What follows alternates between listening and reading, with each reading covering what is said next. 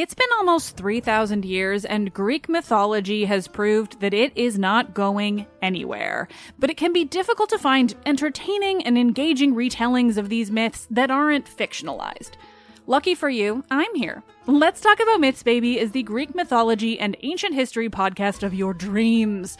I dive into the convoluted and confusing ancient sources so you don't have to. Listen to Let's Talk About Myths, Baby on the iHeartRadio app, Apple Podcasts, or wherever you get your podcasts. Danielle Moody here, host of the Woke AF Daily podcast. We've been with iHeart for a year, and what a year it has been. As we head deeper into 2024 and yet another life-changing election cycle, Woke AF Daily is here to keep you sane and woke. Make Woke AF Daily your podcast destination for 2024 election news and analysis. Listen to Woke AF Daily Season 5 on the iHeartRadio app, Apple Podcasts, or wherever you get your podcasts.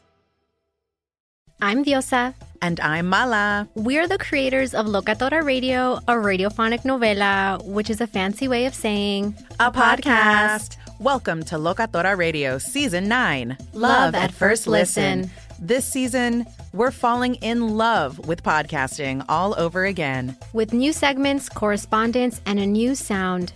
Listen to Locatora Radio as part of the My Cultura Podcast Network, available on the iHeartRadio app, Apple Podcasts, or wherever you get your podcasts. This is Jobsolete, where we talk about jobs that are long gone. Today, we're looking at a job from when the only way for most people to hear music was live. And a big part of any local music scene was big band orchestras. And in this episode, we're learning about who led them.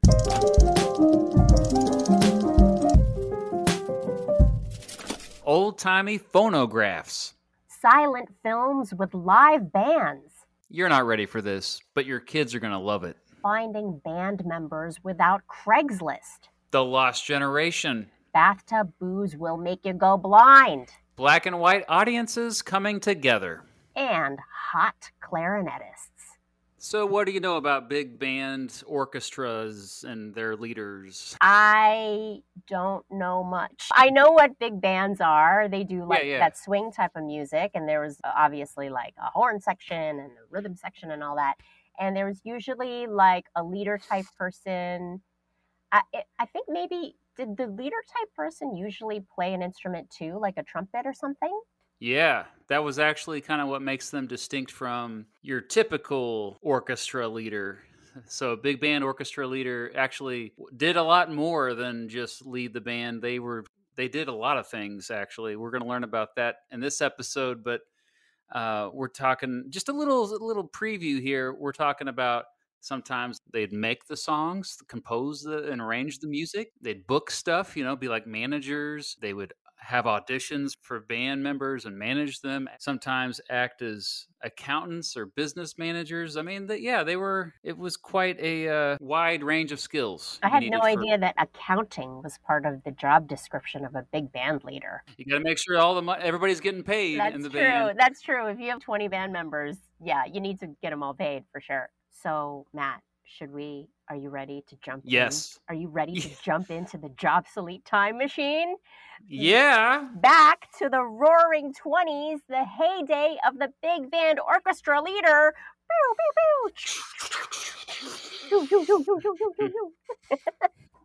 Okay, let's go to the first 2 decades of the 1900s as a whole here, because this is something that's always fascinated me. Early recordings. Do you remember ever listening to early recordings at some point in your life? Yeah, they're really scratchy sounding, and they sound like they're 3 rooms away. But, when vinyl first was invented, that's just all there was. Yes. So some context here. Early record players were called phonographs, and they were much more high maintenance when they were very expensive too when they first came out. So the late 1800s, most people around the world could not afford them. But in the early 1900s, all of a sudden they were able to reach a point where they could produce them more cheaply. And so you go from like 4 million phonographs in homes in 1900 to almost 30 million 10 years later. Whoa. And then a few years later, we have radios, which they didn't start to become more popular and affordable until the 1920s. And so you're just thinking, okay, more and more people can listen to music in their homes. They can have parties and save money. They don't have to go to concerts to listen to live music anymore. They can actually just all gather around the phonograph. But what was crazy is that even though record players were becoming more affordable by World War I, live music actually exploded. It got more popular. That kind of makes sense, because if you have a record player and you buy a record that you really love, now you're like hooked on this band or this artist, and you're like, oh my God, I would love to see this person live. Or this genre, right? Because jazz also is this new genre that's exciting, that's entering the scene by that time. And that's why we have this whole culture and this phenomenon. And today we've got an expert, of course, to explain that phenomenon. More specifically, he's a musician in a big band orchestra, and he leads a band based out of New York City called the Nighthawks, and they specialize in 1920s and 1930s style jazz music. Nice. Plus, he's a music historian, so he knows a lot about this. So we talked to him about how like big bands were becoming a mainstream thing, beginning in the late teens to early 1920s. Hi, this is Vince Giordano from Vince Giordano and the Nighthawks. Starting in the late teens, there's always been little combos, pianos, but you had big bands like when you went to see a silent film. You had to have music to accompany the picture. And as dance halls got bigger, you needed more musicians. You just couldn't be there with a trio. You'd be lost in this big dance hall, and people wanted big bands. So you had, by the 1920s, the Roaring 20s, the idea of a big band, maybe 12 pieces. There were some exceptions, like Paul Whiteman, who had something like 22 pieces. That's where it really started. I forgot that at one point there were silent films, and the only way that a silent film could have a soundtrack is if you actually had a live band in the movie theater. Oh, yeah. Like, that's crazy to me. But that makes so much sense, is that these silent films, like, you needed a musical accompaniment. And so they would have a band in the movie theater. Like, it's such a strange concept to me. But back then, that's all there was if you needed sound with your movie. Everybody wanted to dance and socialize and get out there. And this was the trend. They had some extra time and money for the first time, and jazz was it. I mean, jazz is like rap today. It was the pop music of the time. So a lot of folks thought that jazz music was actually corrupting the youth. Jazz was a weird thing that happened in the 20s. I mean, there were articles like written in newspapers and magazines saying the bad influence on jazz, how this was leading to, staying out late, and that young people are going to get corrupted. Almost like what happened when rock and roll came in 30 years later. That's so funny and quaint. There might be an argument to people saying, oh, the music is corrupting because of the lyrics. But he's talking about music that didn't even have lyrics. Being like, oh, that chord progression. Ooh, it's just so dirty. It's so naughty. I think the main thing was that it really was good at getting people to dance. And what this brought some people together, and the young girls and the young boys got together on the weekends and danced to this jazz music. So I think that was really what they were afraid of, you know? Do you know what the music was, the pop music before jazz? There really wasn't a pop music before jazz, unless you're talking like John Philip Sousa or like... so it was like classical. Yeah, like true orchestras. Oh, that's crazy. Yeah, so they're jumping from like Beethoven. They're jumping from Beethoven and Brahms to suddenly like Benny Goodman and Louis Armstrong. Yeah, you know what? In that context, I could see this is so naughty. It's just so different. I think that was a big thing too. I couldn't imagine, I always think about this too, like somebody who was like I'm sorry, we always bring up movies references, but I don't even care.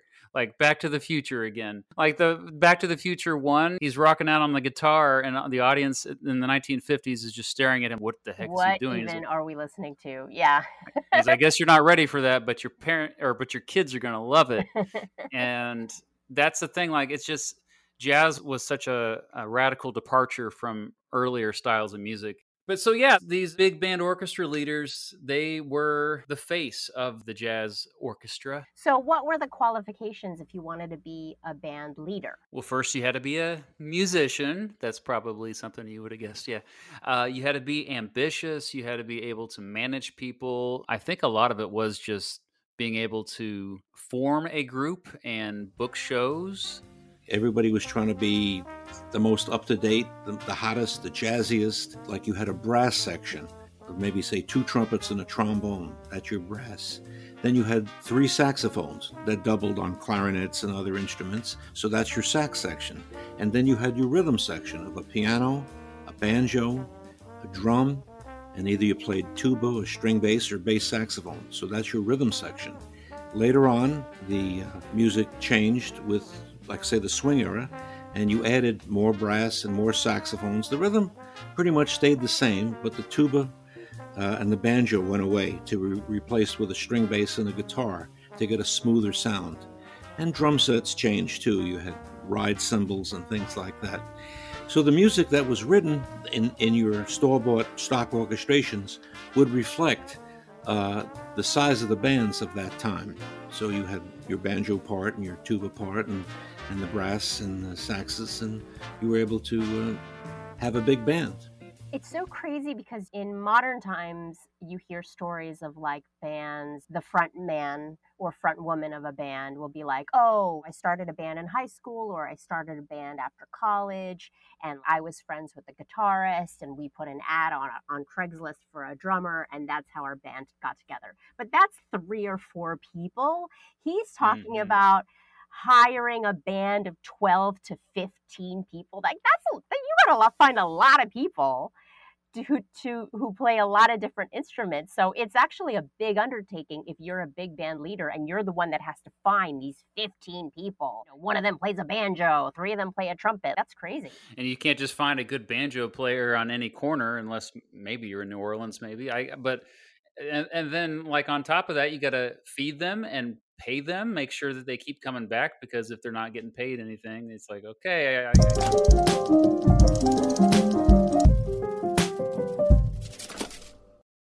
I'm preaching to somebody today who is waiting for God to give you your next step. And you don't know what it is yet.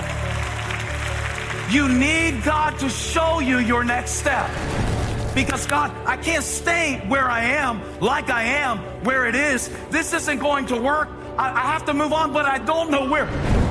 A lot of time you'll use it as an excuse. Well, I don't know how. I don't know where. I don't know what. God, if you show me. God, if you tell me. God, if... No. You know enough right now. And if you needed to know more, he would show you. Hey, this is Stephen Furtick. I want to invite you to listen to my podcast, Elevation with Stephen Furtick. I am here to help you for the battles that you face in life, for the times when you feel discouraged, for the times that you need guidance from God. I want to give you the truth of what he says about you to help you rise to your full potential. Listen to Elevation with Stephen Furtick every Sunday and Friday on the iHeartRadio app, Apple Podcasts, or wherever you get your podcasts. I used to have so many men. How this beguiling woman in her 50s, she looked like $1 million, with 0 qualifications, she had a Harvard plaque, tricks her way past a wall of lawyers and agents. She's got all of these Maseratis and Bentleys all in the driveway. Is it like a mansion? Yes, it's a mansion that this queen of the con uses to scam some of the biggest names in professional sports out of untold fortunes. About $6 million. Approximately $11 million. Nearly $10 million was all gone. Employing whatever means necessary to bleed her victims dry. She would probably have sex with one of her clients. Hide your money in your old rich man, because she is on the prowl. Listen to Queen of the Con, Season 5, The Athlete Whisperer, on the iHeartRadio app, Apple Podcasts, or wherever you get your podcasts. Danielle Moody here, host of the Woke AF Daily podcast. We've been with iHeart's Outspoken Network for a year, and what a year it has been. Every weekday, I navigate our rapidly changing world alongside our series of fabulous expert guests. As we head deeper into 2024 and yet another life-changing election cycle, Woke AF Daily is here to keep you sane and woke. Woke not just to the latest headlines, but also to the collective power we all have. Woke to the need to build community with those around us. Woke to how to avoid burnout, and woke to the ways we can all find joy in the madness.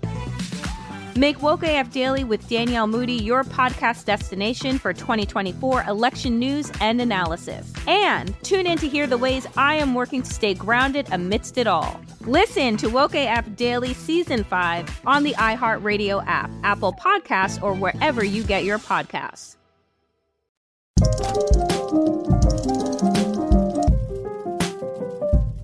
And where do you even find these people? Because they didn't have Craigslist. No, you'd have to put up flyers the old-fashioned way up on the streets. You'd have to network and talk to dance hall managers, and you had to be somebody who was very extroverted and not afraid to just ask around. And I think the hardest part was just getting the band started. And now you have your band. Okay, so what skills are needed to execute as a good big band orchestra leader?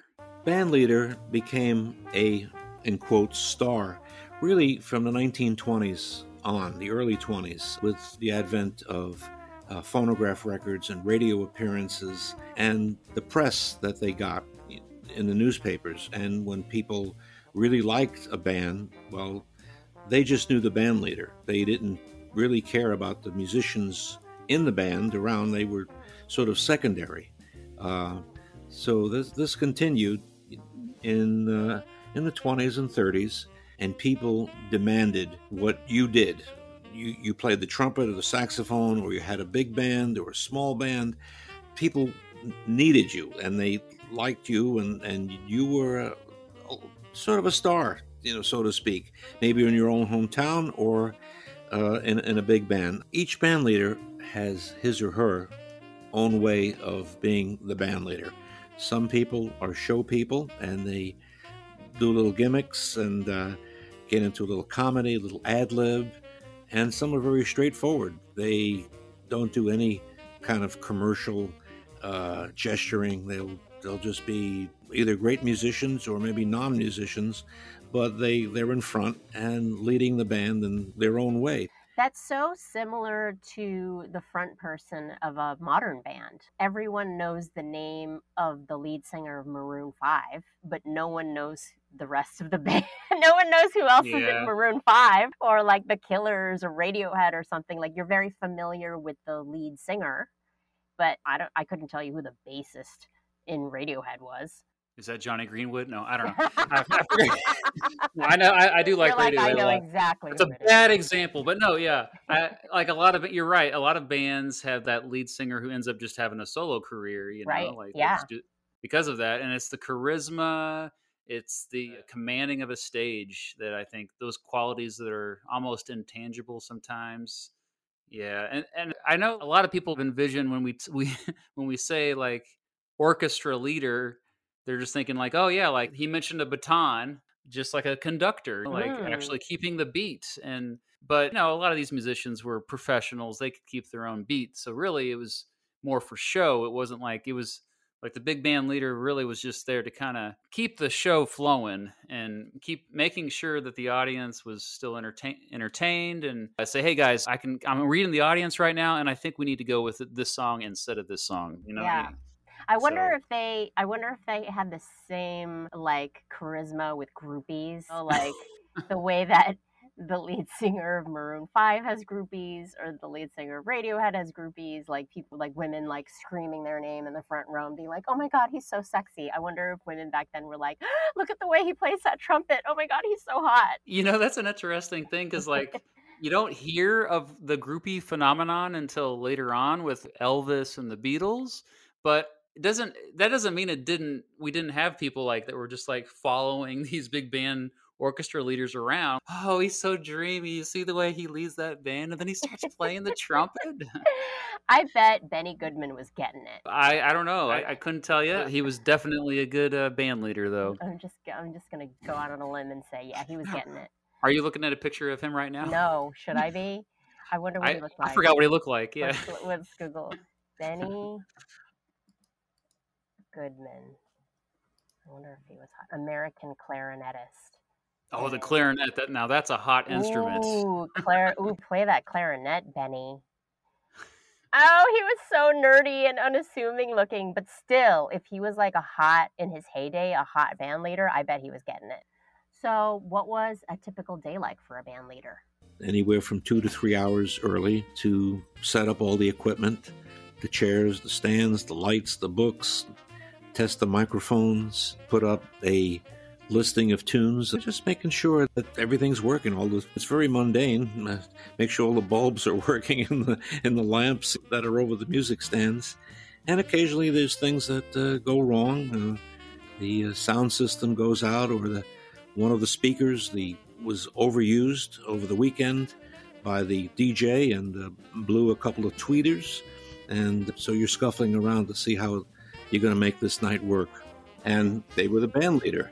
That was the whole position of this person. And others like Duke Ellington sat at the piano and led the band. Occasionally would get up and direct a certain ending or beginning.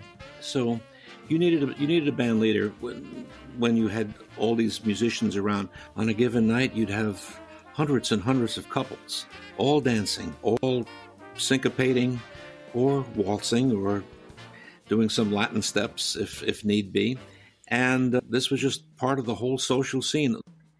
It reminds me of when you do hear about like modern bands, and when they first start out, they're like, oh, we had to drive to the gig in a van and get there early and set up all our own equipment. And we were our own roadies. And we had to put up flyers ourselves to try to get people to come see us. Like it sounds very similar. This hits really close to home. That's a big chunk of my life was doing that and playing in small venues where 10 people show up. Yeah. But you're doing it all, and it is stressful, but you love it. Like you think about it, there's so much time and effort that goes into preparing, and then a lot of times the show itself is 30 minutes. Yeah. But I think the difference with a big band leader, like compared to like a modern band, is their mission is to get everybody in the room dancing. And I don't think I ever played a show where there was that many, like hardly anybody dancing. You don't really care as much. It's not your job. But then everybody in the room had to be entertained. And I think that was what they made sure of.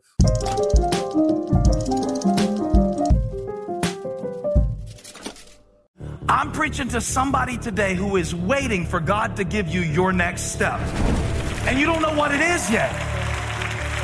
You need God to show you your next step. Because God, I can't stay where I am, like I am, where it is. This isn't going to work. I have to move on, but I don't know where. A lot of time you'll use it as an excuse. Well, I don't know how. I don't know where. I don't know what. God, if you show me. God, if you tell me. God, if... No. You know enough right now. And if you needed to know more, he would show you. Hey, this is Stephen Furtick. I want to invite you to listen to my podcast, Elevation with Stephen Furtick. I am here to help you for the battles that you face in life, for the times when you feel discouraged, for the times that you need guidance from God. I want to give you the truth of what he says about you to help you rise to your full potential. Listen to Elevation with Stephen Furtick every Sunday and Friday on the iHeartRadio app, Apple Podcasts, or wherever you get your podcasts. I used to have so many men. How this beguiling woman in her 50s, she looked like $1 million, with zero qualifications, she had a Harvard plaque, tricks her way past a wall of lawyers and agents. She's got all of these Maseratis and Bentleys all in the driveway. Is it like a mansion? Yes, it's a mansion that this queen of the con uses to scam some of the biggest names in professional sports out of untold fortunes. About $6 million. Approximately $11 million. Nearly $10 million was all gone.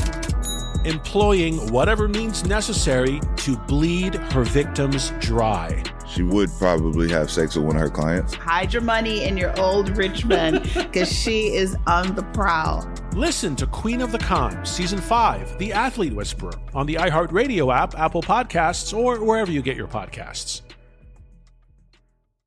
Who hasn't heard names like Achilles or Odysseus, Cassandra, Medusa? But how much do you know about them from the ancient world? Let's Talk About Myths, Baby is the podcast bringing the ancient sources to life. Greek myth and history is timeless, and unless you've been living under a rock, you have seen just how true that is today. But there is so much more to these characters and stories than what pop culture can do justice. I'm Liv Albert, the host of Let's Talk About Myths, Baby, and every week I bring you stories from the ancient world, both mythological and historical, to breathe new life into these thousands of years old stories. I'm also regularly joined by some of the most brilliant names in the field of archaeology and ancient history, authors of your favorite retellings from today, and everyone in between. Join me as I dive into the wild world of the ancient Greeks and their stories. Listen to Let's Talk About Myths, Baby on the iHeartRadio app, Apple Podcasts, or wherever you get your podcasts.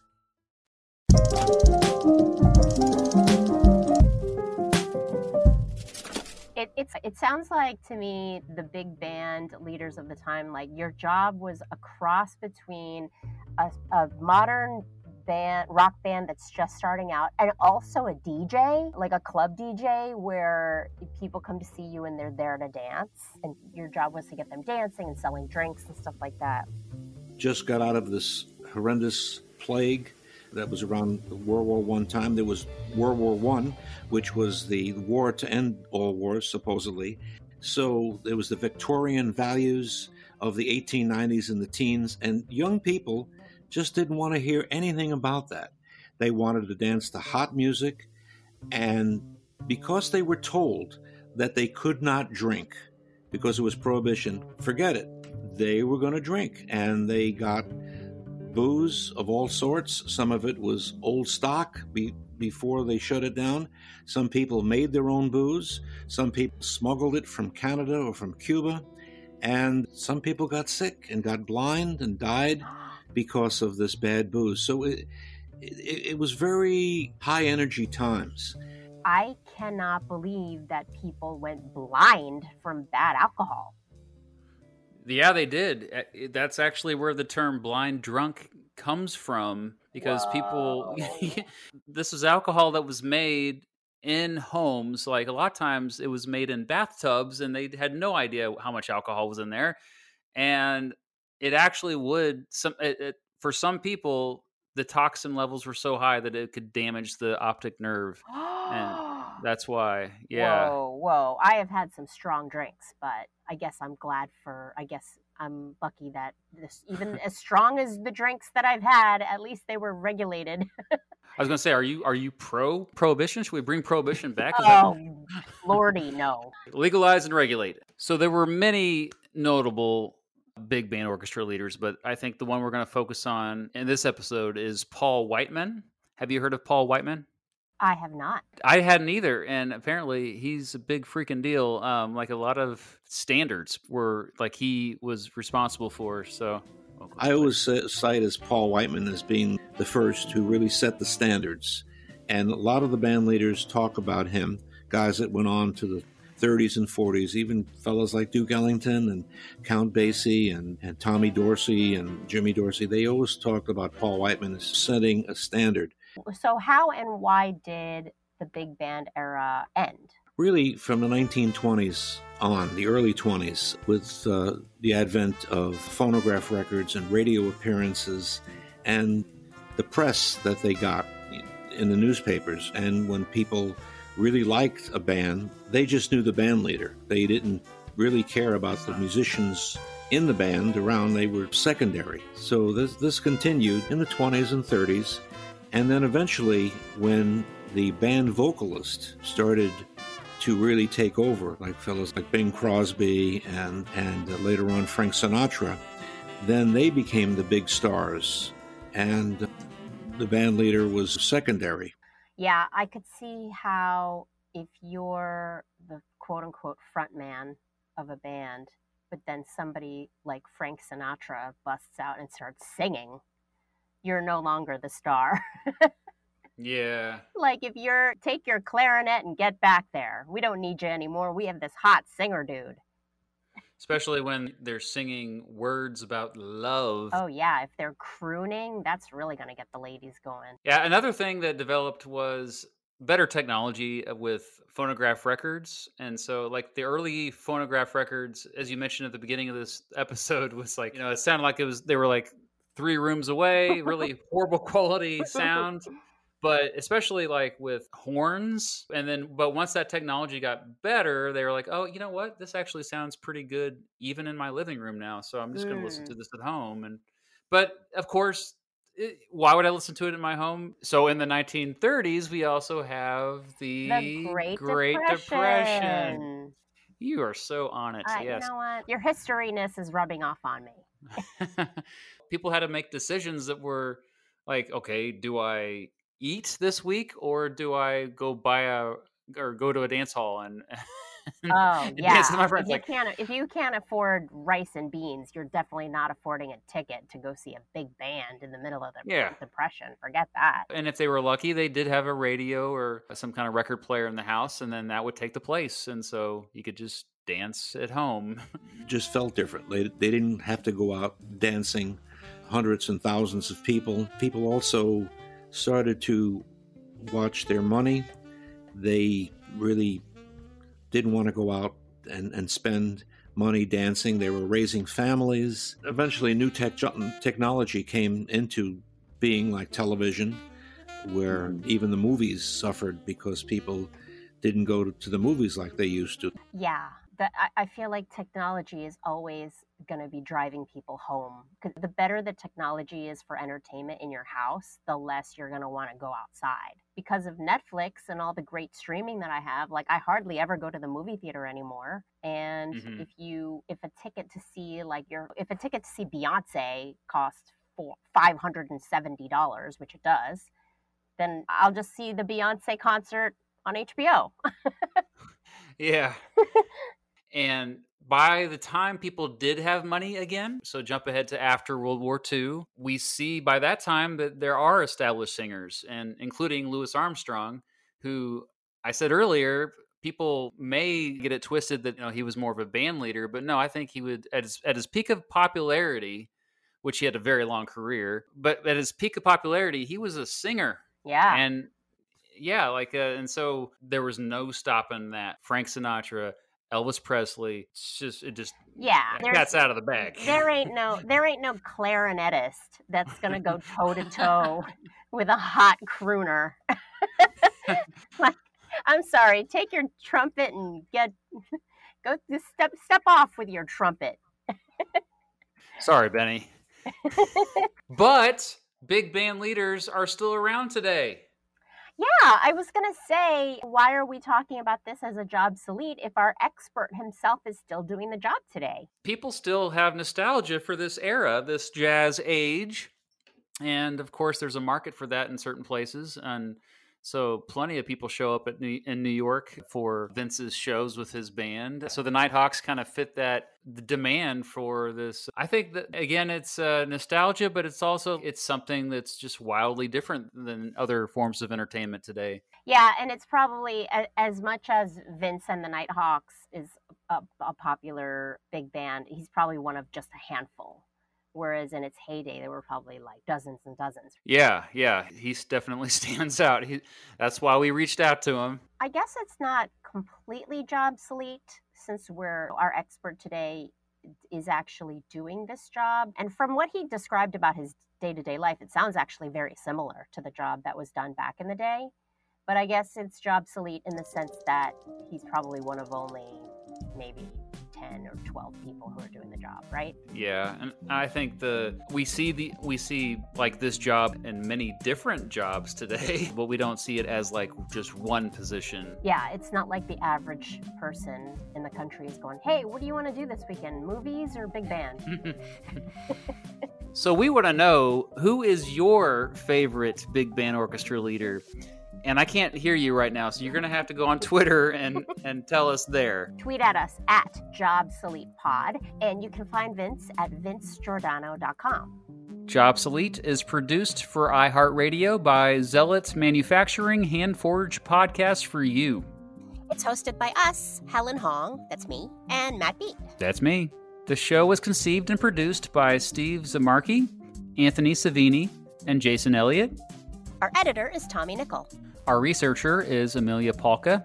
Our production coordinator is Angie Jaimes. And theme music is by the mysterious Breakmaster Cylinder.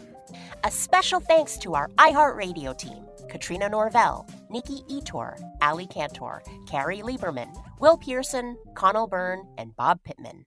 Oh, hi, I'm Rachel Zoe, and my podcast, Climbing in Heels, is back and better than ever. You might know me from the Rachel Zoe Project, or perhaps from my work as a celebrity stylist. And guess what? I'm still just as obsessed with all things fashion, beauty, and business. Climbing in Heels is all about celebrating the stories of extraordinary women, and this season is here to bring you a weekly dose of glamour, inspiration, and fun. Listen to Climbing in Heels every Friday on the iHeartRadio app, Apple Podcasts, or wherever you get your podcasts.